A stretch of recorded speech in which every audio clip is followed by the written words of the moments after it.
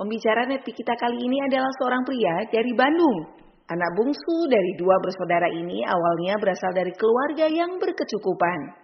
Sampai pada akhirnya karena sebuah masalah, keluarganya jatuh bangkrut dan hidupnya berubah jadi serba kekurangan. Di masa kuliah, beliau menjadi aktivis kampus dan di sela-sela kuliahnya, beliau juga menjadi marketing kartu kredit dan sales promotion boy. Hanya untuk sekedar menambah uang sehari-hari. Beruntung doanya untuk kehidupan yang lebih baik terjawab. Di bangku kuliah ini juga sahabatnya memperkenalkan bisnis science. Walaupun pada awalnya beliau tidak yakin terhadap bisnis science, tapi setelah datang ke pertemuan berubahlah pandangan beliau terhadap bisnis ini. Dan beliau pun memulai proses perjalanan di bisnis ini untuk menjadi pahlawan keluarga. Dengan keyakinan, kerja keras, dan persistensi yang kuat, beliau pun berhasil meraih hasil-hasil lewat bisnis science. Mendapatkan reward motor, jalan-jalan ke berbagai negara Asia dan Eropa, memberangkatkan orang tua ke tanah suci dan ke luar negeri. Cash reward $5.000, cash reward $20.000, dan berhasil membelikan rumah untuk keluarganya melalui bisnis science. Bagaimana proses perjalanan beliau menjalankan bisnis science? Mari kita belajar dari Dia Ramdhani. Perkenalkan, nama saya Dia Ramdhani Item ya, saya dari Bandung. Mohon digarisbawahi, mohon dicetak tebal, Item bukan item. Ya, jadi itu nama marga saya dari Manado sana. Saya lahir di Bandung 1 April 91. Usia saya sekarang kurang lebih mungkin termuda di ruangan ini 17 tahun. Ya, usia saya 28 mau 29. Saya datang ke sini hari ini tidak bermaksud untuk menggurui Anda. Saya hari ini datang hanya sekedar sharing, berbagi apa yang saya laksanakan di Bandung, apa yang saya kerjakan di Bandung, bagaimana saya membangun bisnis ini di Bandung. Banyak orang yang bilang, sering nih, apalagi sekarang zamannya sosmed kan, ya, Instagram, DM masuk. Pak, rahasianya gimana Pak? Apa ya Bu, Pak? Rahasia apa? Biar bisa sukses Pak. Nah kadang di situ saya suka bingung Pak jawabnya. Ya udah saya jawab aja, Pak bagi aja sedikit Pak. Rahasia suksesnya sedikit aja Pak. Oke deh saya bagi. Rahasia suksesnya mau tahu nggak Bapak Ibu? Saya kasih tahu sedikit ya. Sedikit aja dulu. Ya. Rahasianya juga. Mau yang lebih banyak? 773. Mau yang lebih banyak lagi?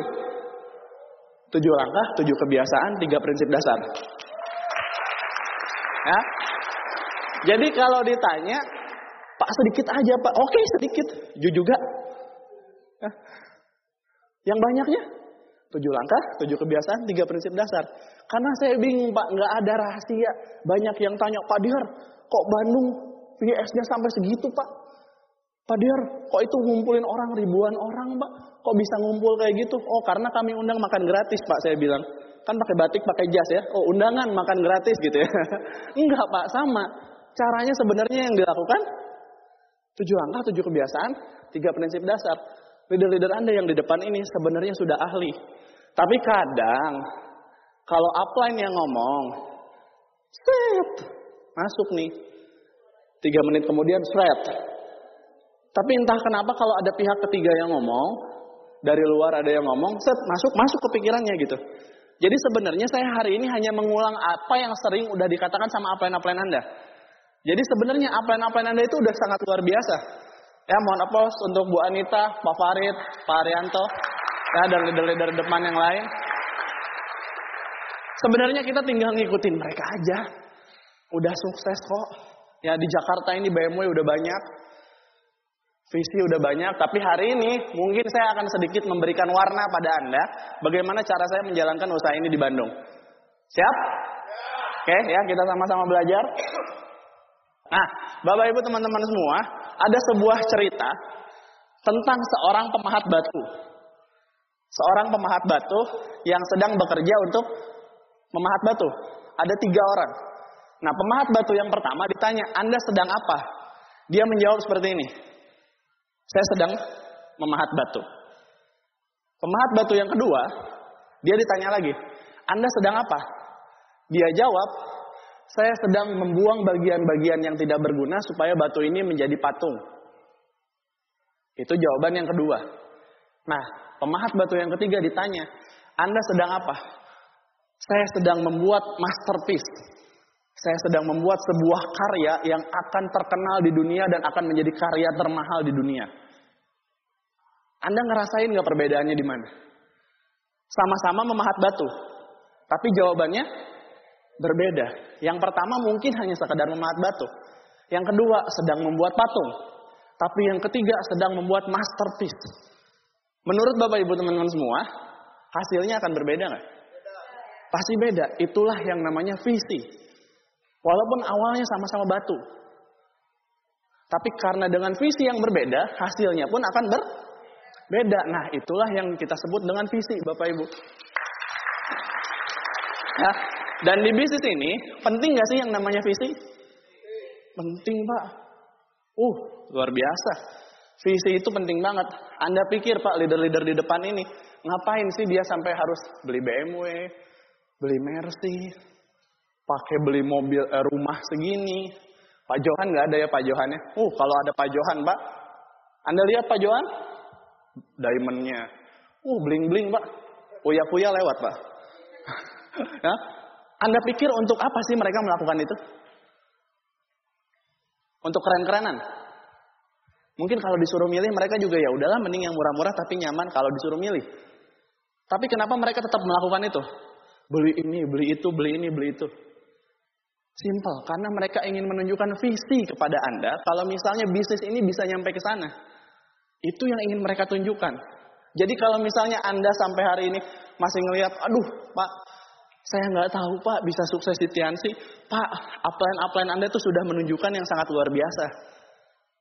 Pak Farid, Pak Haryanto, Pak Johan Wijaya, Pak Elvanto.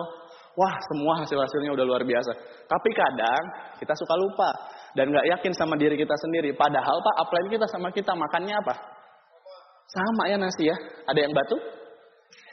Nggak ada ya. Ada yang ngemil pasir gitu ya. Saya dulu di Bandung pernah nemu salah satu mantan downline saya saking nggak punya duitnya, dia makan nasi pakai abu rokok. Abu rokok gitu ya. Saya sampai lihat miskin amat loh gitu ya. Sekarang udah got lion Bapak Ibu.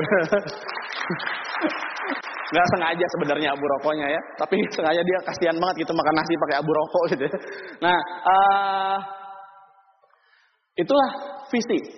Dan pembiasanya pembeda bisnis besar dan bisnis kecil terletak seringnya pada visi.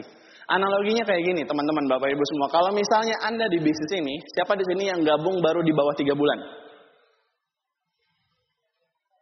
Oke, banyak. Terima kasih. Aplaus untuk Anda semua. Nah, Anda yang baru bergabung, terus Anda baru gabung nih. Visi Anda, cari tambahan lah. 1-2 juta. Dapat syukur, nggak dapat ya sudahlah. Sama Anda yang di awal bergabung udah punya visi. Pokoknya saya jalankan usaha ini, 1 tahun saya bintang 8, 2 tahun saya got lion. Kira-kira kerjanya akan beda nggak? Beda. Pasti berbeda. Kalau yang pertama tadi, baru ditolak presentasi sekali. Gimana ini Tiansi? Bagus. Oh saya nggak tertarik. Oke. Presentasi lagi 2 kali. Gimana Tiansi? Bagus. Oh saya nggak tertarik. Oke. Langsung dia bilang ke upline-nya, up. 1 Jakarta up. Gak ada yang mau Tiansi satupun.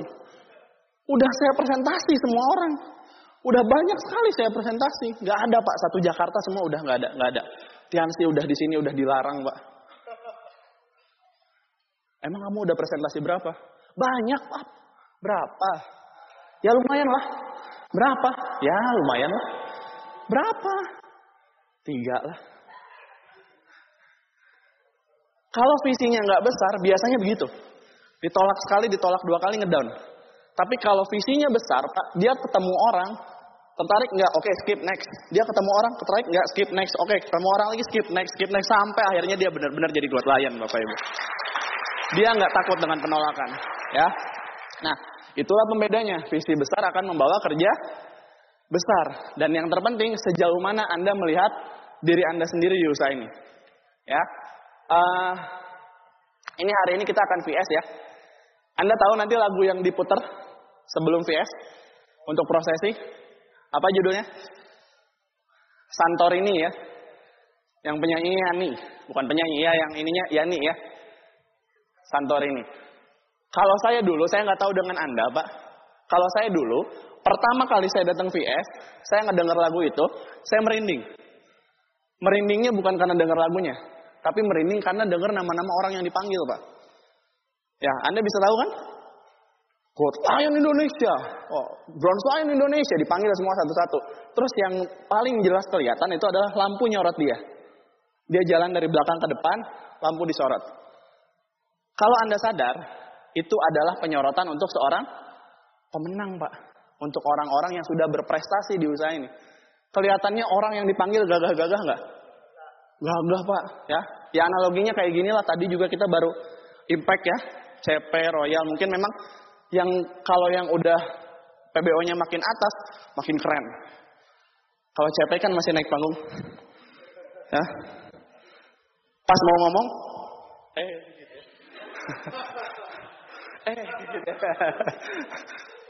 udah siap-siap. Nama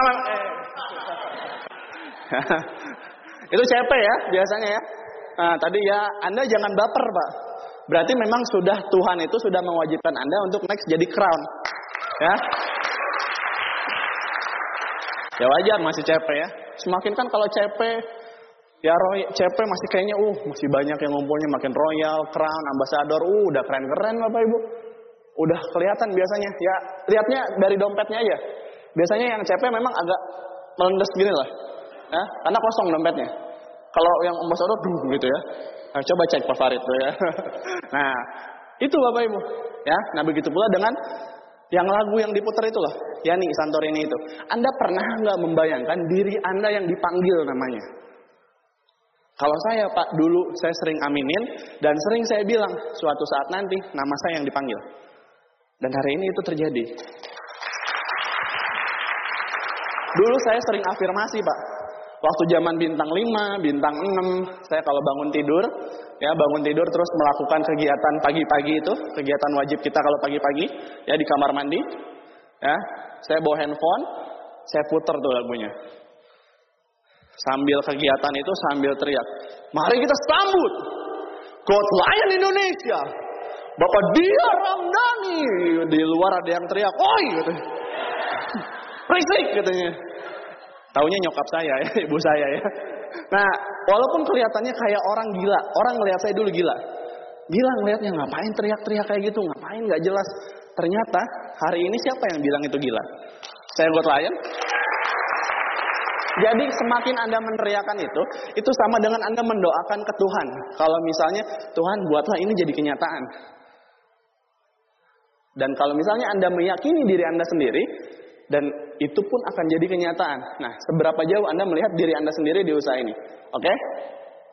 Next. Nah, ini Bapak Ibu yang sering kita bahas ya. Usaha ini bangun apa? Aset. Apa aset terbesar di usaha ini? Apa? Manusia. Diri sendiri. Oke, lebih spesifiknya apa? Asetnya? Mulut, bener nggak? Ada di sini yang presentasi diam-diaman? Telepati gitu? Enggak ya, semua apa asetnya? Mulut, bener nggak? Ya, jadi asetnya adalah mulut. Nah, sekarang yang sering kita lupakan adalah karena kita ngerasa bisnis ini kerjaan utamanya ngomong, akhirnya banyak paradigma ini. Ada inspirator, ada motivator. Pembedanya di mana?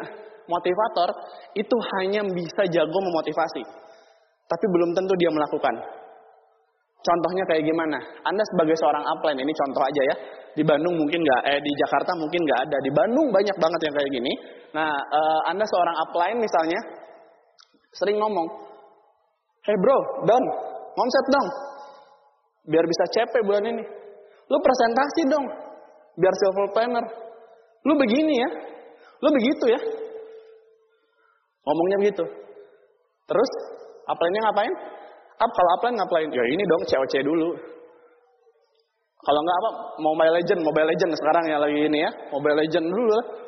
Nah, upline-nya ngapain? Jadi akhirnya mungkin downline Anda pertama awal baru join ngedengerin apa yang Anda omongin. Mungkin. Karena ya sebagai upline. Tapi mulai 2 bulan, mulai 3 bulan, kalau downline Anda tidak melihat kinerja Anda, dia akan mulai berpikir. Dan akhirnya apa yang dia katakan? Bacot upline. Banyak ngomong lu gitu ya. Itu yang terjadi, Pak. Jadi downline itu tidak melihat apa yang upline-nya omongin. Tapi downline melihat apa yang upline-nya lakukan. Dan itu yang akan diduplikasi. Nah, disitulah yang kita sebut inspirator. Kita termotivasi dengan orang karena apa yang dia lakukan. Ya. Dan di sini Bapak Ibu, Anda dihargai berdasarkan apa yang Anda lakukan. Bukan yang Anda omongkan. Makanya nanti ada impact silver planner. Gold planner. Presentasi kan? Bukan impact silver planner. 15 kali presentasi ditolaknya cuma 2 kali. Enggak gitu kan? Tapi memang benar-benar 15 kali presentasi 3 bulan berturut-turut. 30 kali presentasi 3 bulan berturut-turut. Jadi perusahaan ini, support system ini menghargai apa yang Anda lakukan, bukan apa yang Anda omongkan. Ya. Nah, di sini sebagai upline ya itu yang harus kita lakukan, oke? Nah, tugas Anda bukan terlihat hebat, tapi benar-benar menjadi hebat. Saya, Pak Julian Sina, upline saya, itu adalah upline yang tidak pernah banyak ngomong ke saya untuk soal prestasi.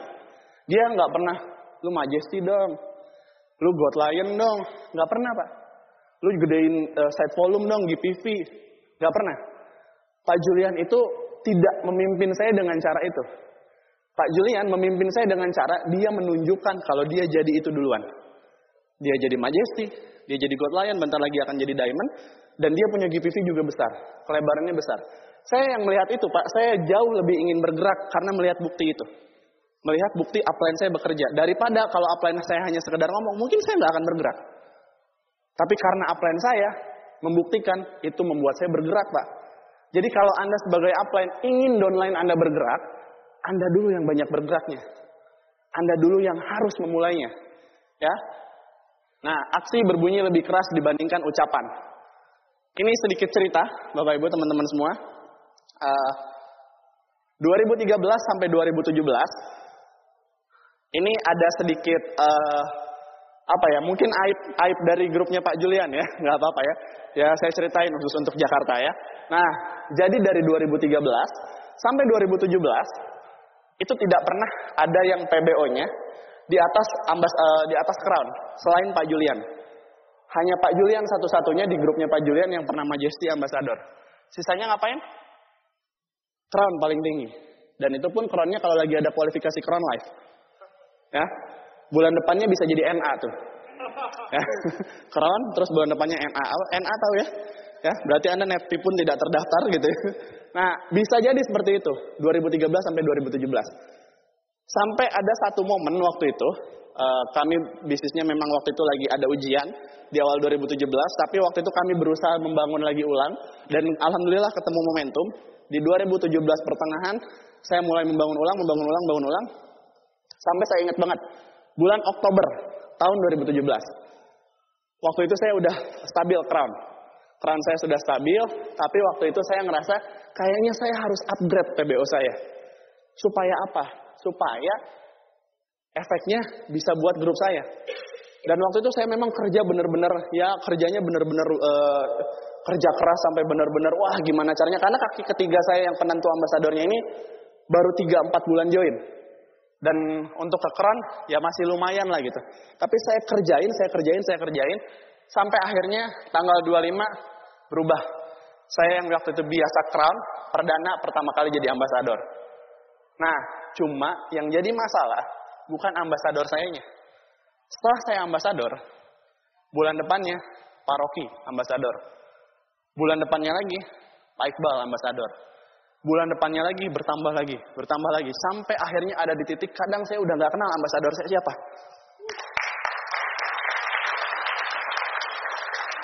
Jadi yang saya pelajarin dari situ Bapak Ibu adalah kita sebagai upline, tugas kita adalah membuka pintunya supaya tim kita bisa masuk. Tugas kita sebagai upline adalah membuktikan dengan prestasi. Ketika kita buktikan, downline kita akan melihat dan mereka akan menduplikasi. Itu yang benar-benar harus kita lakukan. Jadi kalau Anda di sini yang saat ini, aduh pengen deh punya downline ke Royal Weekend bawa 20 orang, bawa 10 orang. Tugas Anda apa? Ya lolos dulu Royal Weekend-nya. Pengen deh bawa ke live 10 orang, 20 orang. Ya Anda harus lolos dulu. Anda gimana caranya bisa pengen bawa banyak orang ke live, bawa banyak orang ke Royal Weekend kalau Andanya sendiri pun belum lolos. Jadi tugas Anda adalah bukain pintunya. Anda harus lolos dulu. Ya, ada kualifikasi Royal Weekend bulan ini.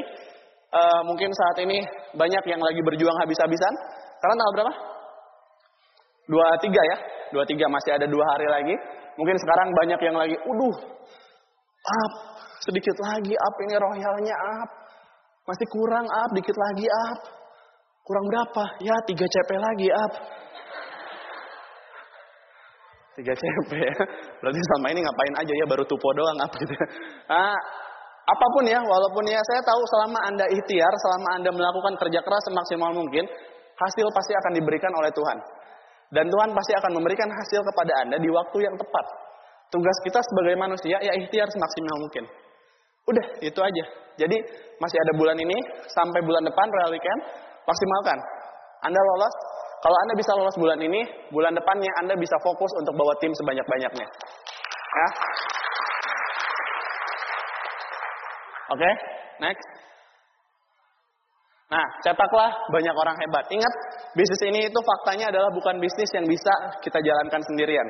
Kalau Anda pengen passive income yang sering kita bahas di OP, kerja sama dengan penghasilan. Kalau nggak kerja, nggak ada penghasilan.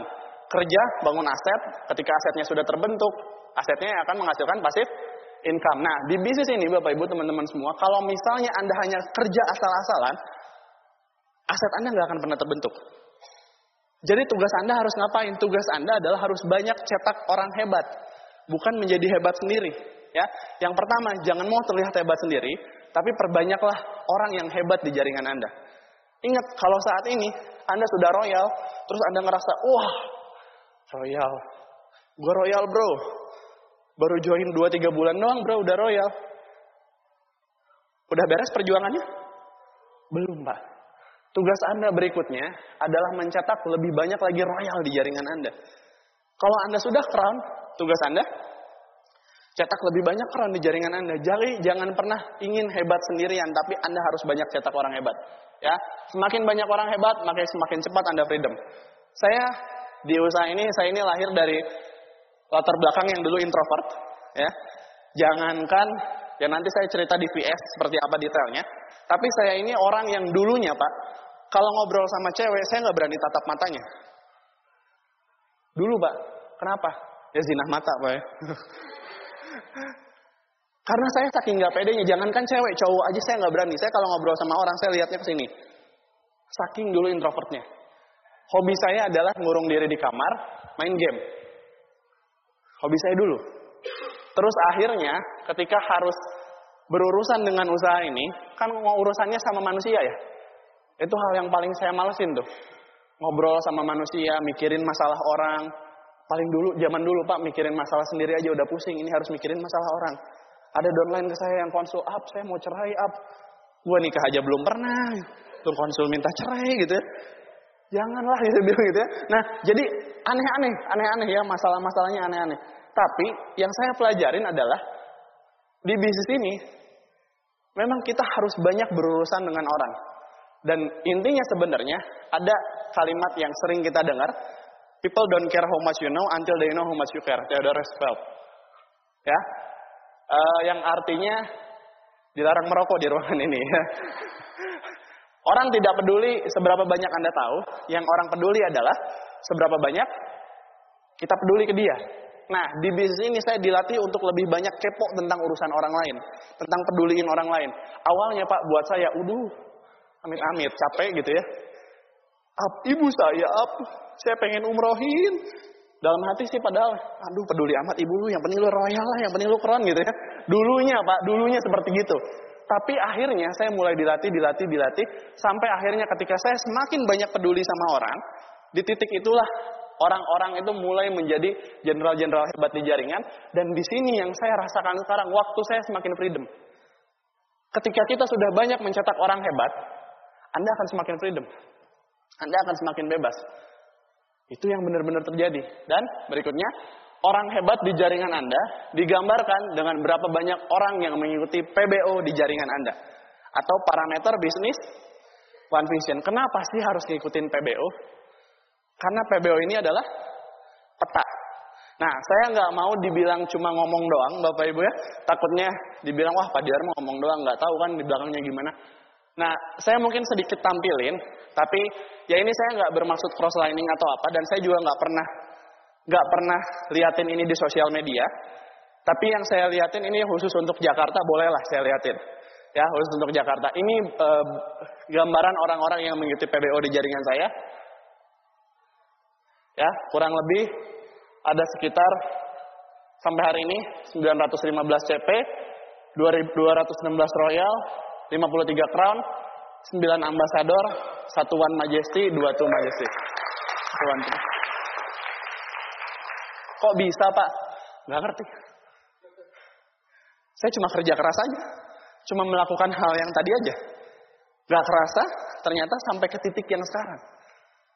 Bahkan Pak, ini kalau misalnya Anda lihat, ini yang Two Majesty-nya ini downline saya, paroki. Ya, saya di One Majesty, dia di Two Majesty.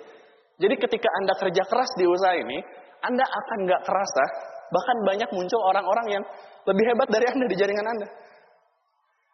Jadi kerjalah mengikuti PBO, bangunlah CPM 1, ya sekarang lagi sering, CP minggu pertama, CP minggu kedua, Royal minggu ketiga, dan bisa Crown di minggu keempat. Bangun dari hal itu aja dulu. Konsisten terus, duplikasikan terus-menerus. Ya walaupun yang namanya Pak di lapangan Pak, nggak segampang itu Pak, nggak segampang ngemeng. Ya memang iya. Tapi kan ya tugasnya ngapain?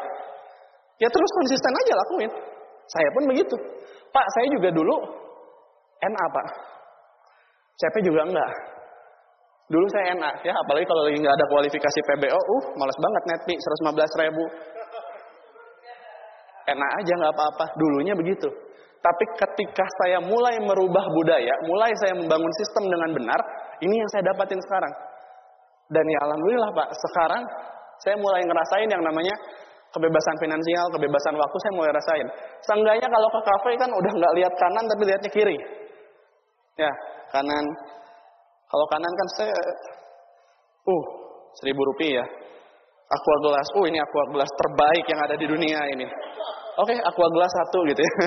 Nah dulu saya begitu ya. Nah sekarang kan udah mulai enggak. Karena apa? Mulai freedom. Banyak orang-orang yang sudah mengikuti PBO. Ya, dan saya doakan hari ini hanya gambaran dari saya. Tapi next, Anda semua yang di Jakarta bisa memiliki bisnis seperti ini bahkan jauh lebih besar. Ya. Nah, ini beberapa masalah yang sering kita keluhkan ke upline dan mungkin penyebabnya ya. Nah, biasanya ada yang bilang, Pak, lagi musim liburan, Pak, susah ngundang orang. Lagi hari raya, tahun baru, susah Pak ngundang ke OP, Pak. Karena kadang-kadang kalau lagi hari raya ini, susah Pak. Nah, pertanyaan saya, emangnya hari raya bareng ya? Contoh misalnya Natal sama Lebaran bareng gitu. Atau contohnya misalnya hari raya apa bareng. Kan enggak ya? Nah kenapa Anda enggak kalau misalnya Pak kan lagi lebaran Pak, ya Anda kenapa enggak presentasi orang yang enggak lebaran? Pak kan lagi Natal Pak, saya orang-orang prospekan saya lagi pada Natal semua. Ya Anda presentasi orang yang enggak Natal lah. Nah kadang masalahnya bukan di hari rayanya, tapi di sini. Pikiran kita yang memenjarakan. Jadi akhirnya ya udah malas. Intinya sebenarnya malas aja gitu untuk bergerak. Nah itu. Terus next. Nah sudah lama Pak saya nggak pertemuan, jadi saya nggak semangat. Kenapa nggak datang pertemuan? Malas Pak kalau ke pertemuan pasti itu lagi. 2 kunci penting. Tuh Pak Farid pasti mau ngomong itu tuh. Udah tahu tuh. Udah 100 kali Pak saya datang OP Pak. Pak Haryanto nih pasti ngomongnya ini lagi. Tuh kan benar kan tuh ngomongnya itu kan. Pak saya belajar, waktu awal-awal saya jalanin usaha ini, saya memang dulu pernah menghasut upline saya untuk nggak datang pertemuan. Jadi kan saya sama Pak Julian memang udah sahabatan dari lama sebelum Tiansi ya. Jadi pertemuan OP ke-1, OP kedua masih hadir. Pas OP ketiga, saya bilang, Pak Jul udah chat saya. Yar, OP kita kata. Terus saya bilang, Jul, ini kan OP. Lu udah datang kan 3 kali. Terus materinya gimana? Ya gitu, apa yang dibahas? 2 kunci penting. Iya. Terus ngapain diulang-ulang? Udah ngerti, saya bilang. Terus Pak Jul dengan karena waktu itu masih baru juga, sama-sama masih bintang 4. Oh iya ya, dia bilang. Terus akhirnya kita dua-duanya bolos OP. Ya, besoknya ketemu sama Pak Dimas ceramahin Bapak Ibu ya. Dari situ bertobat. Nah, jadi maksudnya saya aja dulu adalah orang yang seperti itu. Ngehasut upline saya untuk gak datang OP. Karena yang dibahas 2 kunci penting lagi, 2 kunci penting lagi. Bosen. Jujur-jujuran sama saya Pak. Di sini siapa yang udah hadir ke OP lebih dari 10 kali? Oke, banyak. Bosen gak? Jujur. Apalagi nih kondisinya yang masih bintang-bintang awal biasanya ngeluarin motor, bonnya bocor, cek dompet, sisa ceban, di dalam udah teriak, kemana lagi keluar terus, lu keluar awas aja lu nggak usah balik lagi sekalian, di dalam ada yang teriak gitu, mikir kita, OP sih gitu-gitu aja ya, pertanyaan saya, datang nggak? Jujur aja, nggak apa-apa kok. Biasanya berat, betul ya? Biasanya berat untuk datang, tapi di situ Pak yang justru membedakan seorang pemenang dan seorang pecundang. Karena pemenang pasti tidak melakukan hal-hal yang dilakukan oleh pecundang. Pasti ada hal yang berbeda. Nah makanya dari situ saya belajar Pak. Walaupun memang itu diulang-ulang, karena saya juga sering dengar the mother of knowledge is repetition. Ilmu induk dari segala ilmu pengetahuan adalah pengulangan. OP memang diulang-ulang Pak. Bosen, saya juga bosen. Beneran, serius saya bosen. 2 kunci penting lagi, tepuk tangan, berdiri, tepuk tangan, berdiri. Aduh capek juga dipikir-pikir gitu ya. Tapi saya ngelihat upline saya Pak. Saya udah ke OP mungkin ratusan kali. Saya udah 7 tahun di usaha ini. Februari 2013 saya gabung. Sekarang pas 7 tahun Februari ini, upline saya pun mungkin udah ratusan kali dan saya bosan. Tapi pas saya lihat salah satu upline saya, peringkatnya Director 5 Diamond, kebetulan satu OP sama saya, Pak Rizky Kanata. Dia terus datang OP. Kalau saya bosan, mungkin orang yang satu ini udah muak abis-abisan Pak. Iyalah. Dia terus-terusan dari tahun 2002 kalau nggak salah. 2002 dia sampai 2020 sekarang datang OP terus tiap minggu. Bosan nggak? Bosan amat Pak. Kalau saya jadi dia udah muntah Pak. Tapi pertanyaannya kenapa dia tetap hadir? Karena pas saya tanya, Pak Rizky, kenapa Pak tetap konsisten datang OP? Jawaban dia simpel. Karena saya tidak melihat cara lain untuk membangun bisnis ini selain dari pertemuan. Jadi itu, ya udah pertemuan. Ada prospek, nggak ada prospek, lagi malas, lagi nggak jalan, lagi ngedown, lagi apa, datang. Oke? Nah, terus teknis jualan mungkin terganggu. Tehnya Pak habis Pak, zinnya inden, mooncort inden. Nah, yang saya bingung, produk Tiansi kan banyak, bener nggak? Kenapa kalau misalnya salah satu produk inden dan belum ada lagi, memang berarti Tuhan pengen Anda memasarkan produk yang lain. Ya udah, Anda nggak perlu menjadikan itu alasan untuk, aduh inden Pak, susah Pak. Aduh Pak, yang online misalnya, Facebooknya Pak, keblok Pak. IG-nya, yang offline, aduh Pak, orang-orang saya udah capek bagi-bagi jualan teh Pak. Sampai muka saya ini mirip-mirip yang ziti gitu ya. Nah, apapun, tapi yang harus kita ingat adalah, ya harus, kita sebagai pemimpin harus siap untuk dengan perubahan. Ketika ada teknis yang terganggu, siaplah untuk merubah cara kerjanya. Caranya gimana? Ya Anda lah yang harus menemukan. Karena caranya itu nggak banyak. Saya dari 2013 sampai 2020 udah berbagai macam cara berubahnya kok Pak. Dan biasanya kalau ada cara yang terganggu, saya ikutin cara yang berikutnya. Dan ada kenaikan biasanya. Asal kita mau coba ya. Next, zona nyaman ya. Nah ini yang muda-muda biasanya nih. Hobi, pacaran, merasa cukup dan lain-lain ya. Pacaran terutama nih. Yang belum menikah, Kadang biasanya saya dulu punya salah satu downline Bapak Ibu ya. Downline saya ini waktu lagi dream sharing, dia dengan lantangnya mengatakan, impian terbesar saya ingin membahagiakan. Di pikiran saya kan, orang tua ya, benar ya. Di pikiran saya, orang tua pengen bahagiain orang tua nih luar biasa. Saya ingin membahagiakan pacar saya. Hah? Saya bilang gitu ya. Suasana yang lagi sedih jadi ketawa-ketawa gitu. Nah, saya sampai bingung Pak, pacar. Oh, saya tanya kan, sudah emang udah mau nikah? Enggak sih, memang baru 1 bulan kemarin pacarannya. Terus kok pengen bahagiain banget? Soalnya dia menemani saya di setiap proses. Akhirnya hari ini sih udah nggak pacaran, saya dengar terakhir ya, udah putus gitu. Nah, jadi di sini kadang ada salah fokus.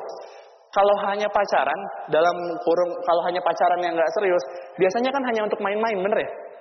Hanya untuk main-main. Nah, kadang kita suka salah prioritas. Hobi, pacaran, dan lain-lain itu dijadiin prioritas lebih utama dibandingkan bisnis ini. Sementara bisnis ini adalah pengantar kita menuju impian-impian kita. Nah, jadi dari situ saya bisa simpulkan kalau misalnya Anda lebih mementingkan hobi atau pacaran Anda, berarti hobi atau pacaran Anda itu jauh lebih penting daripada orang tua Anda. Benar nggak? Berarti hobi dan pacaran ini jauh lebih penting daripada Anda harus umrohin orang tua Anda. Harus beliin rumah orang tua Anda. Nah, pertanyaannya, setuju nggak kita di hati nurani kayak gitu? Kan enggak ya. Jadi mulai hari ini Pak, yang muda-muda terutama nih, yang kayak gini-gini, nanti aja dulu lah. Apalagi kalau pacarnya udah, kamu pilih aku atau Tiansi? Saya dengan lantang akan menjawab, saya pilih Tiansi, bye gitu ya. Ya, enggak masa mau sukses dia kayak gitu ya. Nah, jadi hati-hati ya. Terus kehilangan visi. Nah, ini yang tadi kita bahas ya. Jangan sampai kita kehilangan visi. Visi di bisnis ini dapetinnya di mana? Pertemuan. Atau di komunitas juga bisa. Jangan sering-sering Anda jauh dari upline. Karena biasanya ketika jauh dari upline, susah Pak dapat visinya. Kadang saya suka ketemu distributor yang, aduh Pak, saya tuh lagi nggak semangat. Kenapa? Ya soalnya saya juga udah jarang ketemu upline. Kenapa Pak nggak mau ketemu upline? Kenapa ya? Kenapa ya Pak? Kalau ketemu upline tuh suka dimotivasi. Lah bagus dong. Ya saya suka takut semangat gitu. Jadi menurut Anda ngedown lebih enak gitu. Nah, hati-hati Pak. Jangan pernah jauhin upline Anda. Jangan pernah jauhin pertemuan. Terus ada di komunitas ini. Karena di komunitas ini walaupun bisnis Anda lagi dalam kondisi apapun, kalau Anda terus ada di komunitas, Anda akan terus tergesek dan Anda akan terus bergerak Bapak Ibu. Ya. Nah, coba Anda cek kembali hal-hal ini ya. Apa kinerja Anda masih sama? Terus berikutnya, masihkah Anda melakukan hal basic? Karena biasanya nih yang pertama ini ya, kinerja kita yang awal gabung sama kinerja kita 3 bulan setelah gabung atau 6 bulan setelah gabung udah mulai beda. Pas awal gabung ketemu orang, sini lu gua presentasi. Lu kan miskin tuh. Yuk ketemu gua, yuk duduk sini. Gua bikin lu jadi kaya. Ketemu orang, Pak mau kaya nggak? Pak mau kaya nggak? Presentasi semua orang bombardir walaupun dengan cara yang salah Bapak Ibu ya. Tapi kerja kerasnya luar biasa. Mulai 6 bulan, 1 tahun, biasanya udah mulai agak beda. Kita ini mulai jadi peramal. Maksudnya apa Pak peramal? Ketemu orang, bintang 6 juga berhenti. Ketemu orang lagi, yang begini mah gak akan join. Ketemu orang lagi, ini mah ngerepotin doang, malas presentasinya. Biasanya begitu. Jualan. Ketika kita ngelihat calon konsumen, foto profilnya jelek, HP-nya pasti jelek, gak punya duit ini mah. Mulai jadi peramal, kita mulai ngerasa yang paling tahu. Hati-hati Pak, kalau Anda ngerasa bisnis Anda sekarang udah nggak mulai kenaikannya mulai turun, gitu ya, momentumnya, itu biasanya kinerja kita udah mulai berbeda. Ya, terus berikutnya, masihkah Anda melakukan hal basic? 7 langkah, 7 kebiasaan, 3 prinsip dasar. Anda coba cek kembali. Terus, bagaimana yang terpenting? Hubungan Anda dengan upline Anda. Ini biasanya faktor X yang sering terjadi di bisnis ini. Karena di awal-awal sama upline ngedengerin, siap up, laksanakan up, oke up, gaskeun up. Nah, sekarang bahasanya gitu ya, gaskeun gitu. Awal-awal Pak, mulai 3 bulan, 4 bulan, 5 bulan, hubungan sama upline mulai berbeda. Ada WA masuk, set. Julian Sina lagi. Wah, jangan buka WA dulu lah, nggak akan saya baca dulu. Telepon lagi. Aduh, diamin dulu, bilangin lagi di WC. Mulai kayak gitu. Biasanya hubungan sama upline-nya mulai renggang, mulai nggak baik. Nah, coba Anda cek. Biasanya kalau hubungan Anda dengan upline Anda nggak baik, rata-rata bisnis Anda pasti bermasalah. Coba cek. Kok Pak Diar tahu? Ya, kan pengalaman pribadi. Ya, 2015 sampai 2015 awal sampai 2015 akhir, saya jauhin upline saya buat gosip upline di dalam jaringan saya. Julian begini, Julian begitu, Julian begini. Pokoknya ngejelek-jelekin upline. Akhirnya setelah berhasil ngejelek-jelekin upline, alhamdulillah Pak, bisnis saya nggak kemana-mana. Malah makin turun. Jadi nggak ada untungnya ngejelek-jelekin upline itu. Upline kan memang udah bertugas untuk membantu kita. Dan yang terpenting Pak, mungkin upline kita punya banyak kekurangan. Entah itu mungkin Anda lihat, upline saya hitam Pak. Upline saya Pak pas buka jaket kok agak semiliwir gimana gitu ya. Apalagi pas buka sepatu Pak. Apapun kekurangan upline Anda, ada 1000 macam kekurangan upline Anda, dia tetap punya satu kelebihan yang bisa mengalahkan 1000 macam kekurangan itu. Apa itu? Kelebihannya adalah dialah yang dipilih Tuhan untuk mengenalkan bisnis ini kepada Anda. Jadi udah, kerjasama bareng aja. Terima segala macam kelebihan kekurangannya. Bisnis ini butuh tim player yang kuat, teamwork yang kuat. Anda kerjasama bareng sama upline, jangan saling hina-hinaan, nggak ada manfaatnya. Ya, terus sikap positif jauh lebih penting. Ini yang sering kita bahas ya, Pak Luis juga udah sering bahas. Sikap terhadap diri Anda sendiri, sikap terhadap orang lain. Anda dengerin aja netping-nya Pak Luis. Terus, nah ini, PBO dan 3 prinsip dasar adalah pegangan untuk panduan Anda. Ingat Bapak Ibu, edifikasi, konsultasi, no cross-lining. Jangan sampai kita lupa. Kadang cross-line-nya sahabat Pak. Terus akhirnya, sering bahas-bahasan. Sering bahas-bahas bisnis, bahas omset, bahas bonus. Kemana akhirnya bisnisnya? Nggak kemana-mana, hancur. Dan yang terpenting, ini, sikap terhadap orang lain. Di bisnis ini kita harus bersikap terhadap siapa? Upline, downline, crossline. Ingat batasannya masing-masing. Upline itu bukan atasan, tapi dia itu adalah orang yang paling peduli dengan kesuksesan kita. Sementara downline itu bukan bawahan. Jangan sampai Pak Anda ke downline Anda. Don, di mana? Lagi di jadwal apa? Beres jadwal, datang ya ke saya ya, ke rumah saya. Ada apa? Ada meeting. Udah datang aja dulu, pokoknya ini penting. Iya, oke, siap Pak. Downline-nya datang. Gimana, apa yang bisa saya bantu? Oke, tolong bikinin Indomie ya. Ingat Bapak Ibu ya, downline itu, ini ceritanya kayak lucu-lucuan, tapi banyak yang seperti ini, menganggap downline itu bawahan. Menganggap downline itu adalah orang yang bisa kita suruh-suruh. Ingat, downline adalah rekan kerja. Kita ingin mewujudkan impian kita di usaha ini, tapi yang secara kita nggak sadar, ketika ada orang yang percaya dengan kita untuk tanda tangan dan akhirnya dia gabung, sebenarnya yang sudah lebih penting bukan impian Anda. Tapi yang lebih penting adalah impian orang yang sudah percaya dengan Anda. Mereka yang sudah menggantungkan impiannya di pundak Anda. Tugas Anda kerja sama mereka, wujudkan impian mereka Bapak Ibu. Itu yang jauh lebih penting. Ya.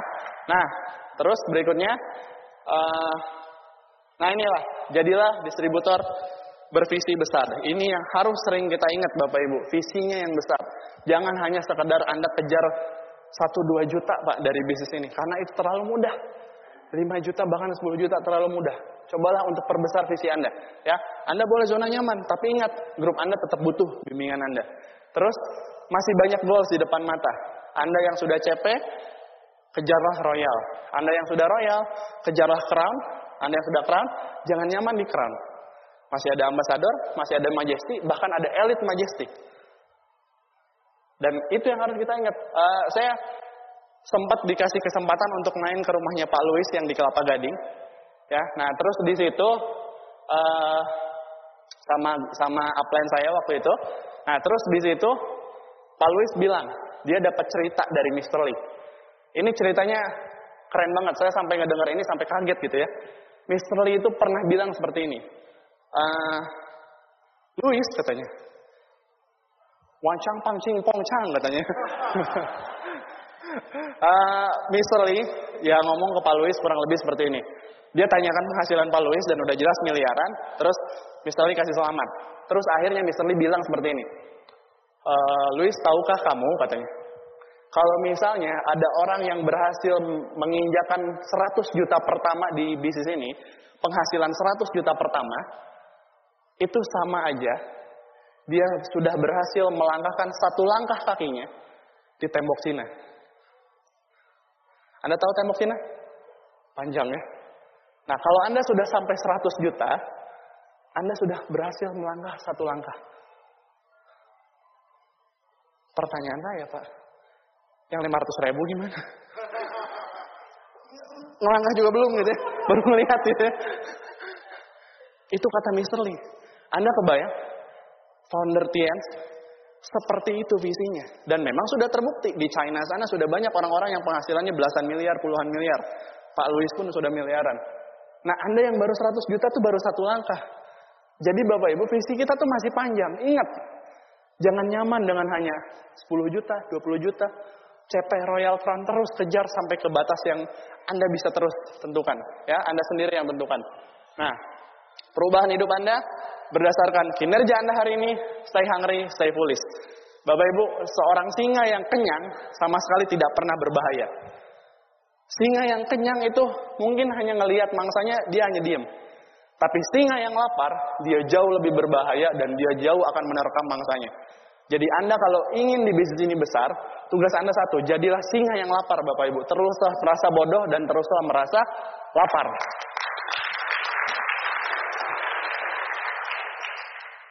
Dan momentum tercipta dari kecepatan yang tinggi.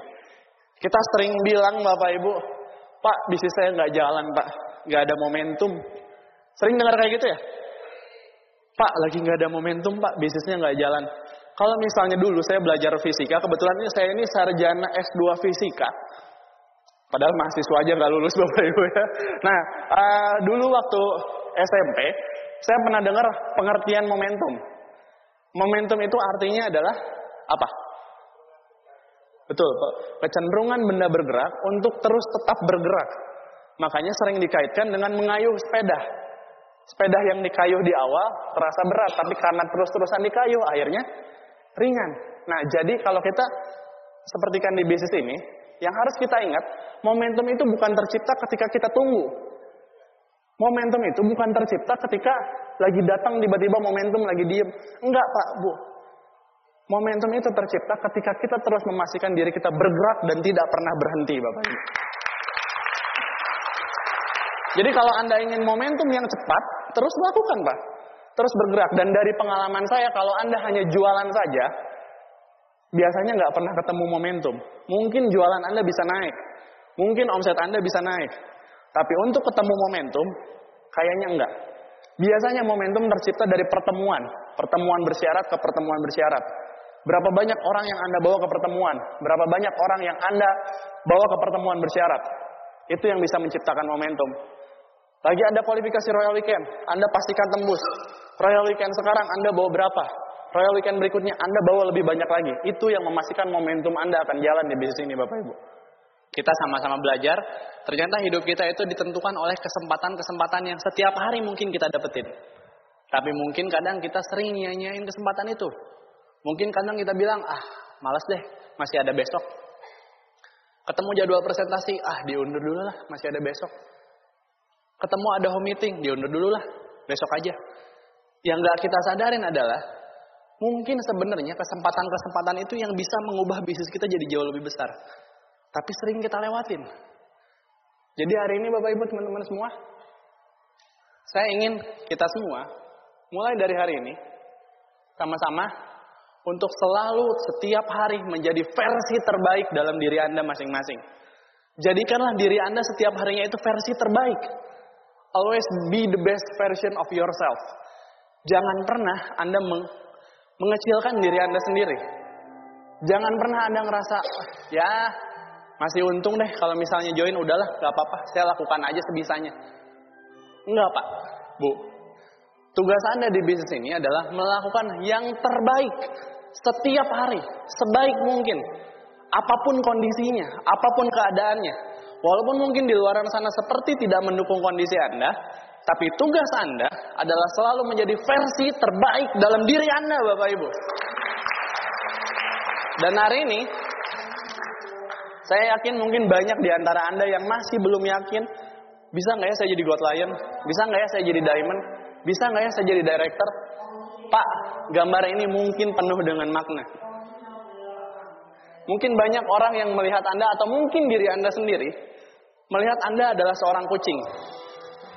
Tapi secara tidak sadar, di dalam diri Anda, itu ada singa-singa terpendam, Bapak Ibu. Jadi hari ini setiap Anda melihat kaca, walaupun Anda masih bintang 5, bintang 6, Anda harus selalu melihat diri Anda adalah sebagai seorang calon God Lion, calon Diamond, calon Director, Bapak Ibu. Dan saya yakin Pak, Tuhan berdasarkan prasangka hambanya.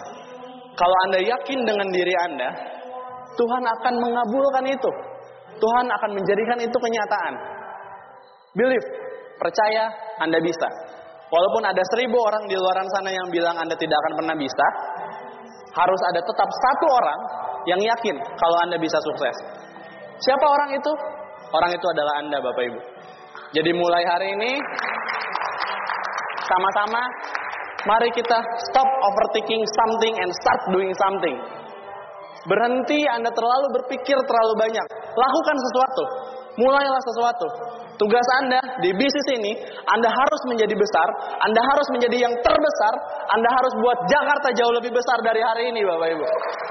Dan saya yakin, orang yang hari ini yakin adalah orang-orang yang akan merubah Jakarta menjadi jauh lebih besar ke depannya dan kembali menjadi nomor 1 di Indonesia. Terima kasih, saya Diar. Selamat sore.